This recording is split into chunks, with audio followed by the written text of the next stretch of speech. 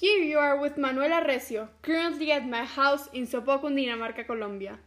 Today is a fine and sunny June 8, 2020, and we are here to talk about antibiotic resistance as an example of natural selection in action.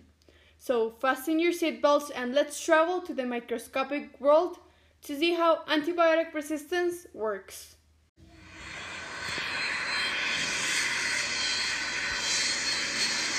Since antibiotics were created, there has been a constant cycle occurring among antibiotics and bacteria, which has led to the development of antibiotic resistance as an example of evolution by natural selection in action. To prove this marvelous claim, I have two main points. Firstly, one form of natural selection in action is antibiotic resistance, and secondly, for this to happen, there is a constant cycle among bacteria and antibiotics, which led to the product of natural selection / antibiotic resistance.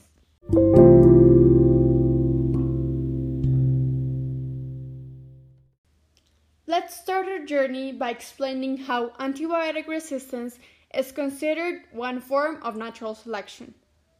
When antibiotics were first discovered, the bacterial population, principally in hospitals, was decreasing by killing them or preventing their spread. The cycle of drug development and evolution of resistance is simply evolution by natural selection. This means that, for example, if a hospital's patient is infected by bacteria, but he is given antibiotics, consequently, most of the bacteria would die. Nonetheless, in most of the cases, there would exist survivors that would be immune to the antibiotics and have a resistant gene. Then, the bacteria would rapidly reproduce by passing the gene or genes to their offsprings, and soon the patient is populated with an antibiotic resistance population. This cycle is costly one of the both terms of mortality and economics. This means that over 1 million resistant infections are acquired in U.S. hospitals, estimating a cost of $4.5 billion. And because antibiotic resistance causes even more treating difficulties, additional days are spent in hospitals, meaning additional cost. One example is that the U.S. hospitals experience 400,000 additional days of diarrhea due to bacterial infection resistance to a single antibiotic, and more than 8,000 additional days of hospitalization due to Salmonella strains.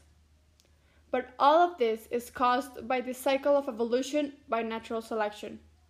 Each time bacteria is attacked by antibiotics, the few survivors resistant to the gene evolve to be immune to the new antibiotic and making it useless.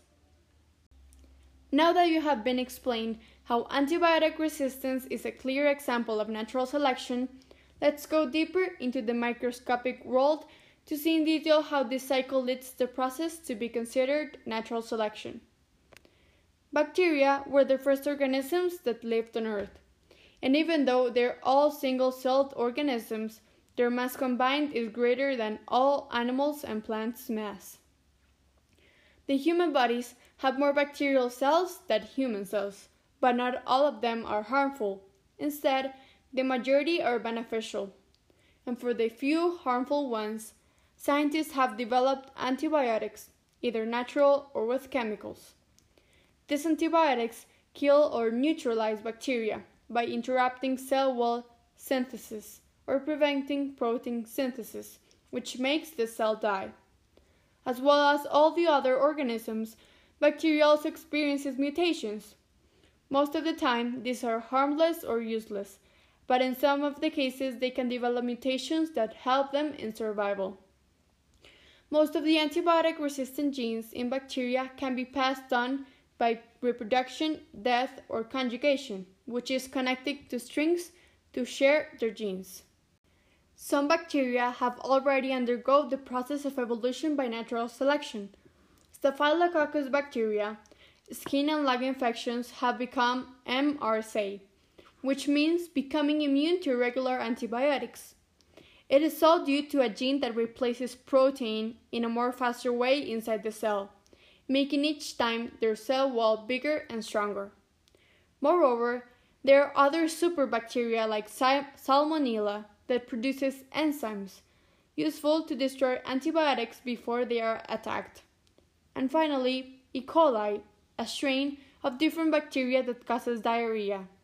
These fight against the antibiotics by releasing a small bacteria that enters the antibiotic cell and attacks it. In the past years, scientists have developed diverse forms of competing against bacteria with antibiotics, but only reducing to the real essential cases of harmful bacteria. On the other hand, it is also very important to keep alive the harmless bacteria, which in most of the times are helpful and crucial for evolution and the own health of living things. Now that we have gone into the microscopic world and been amazed by the incredible behavior of bacteria against antibiotics, we can now understand the importance of bacteria in our world.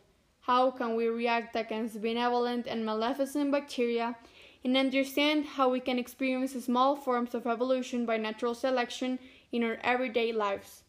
The question now is, how is your perspective about evolution in consideration to antibiotic resistance in the world?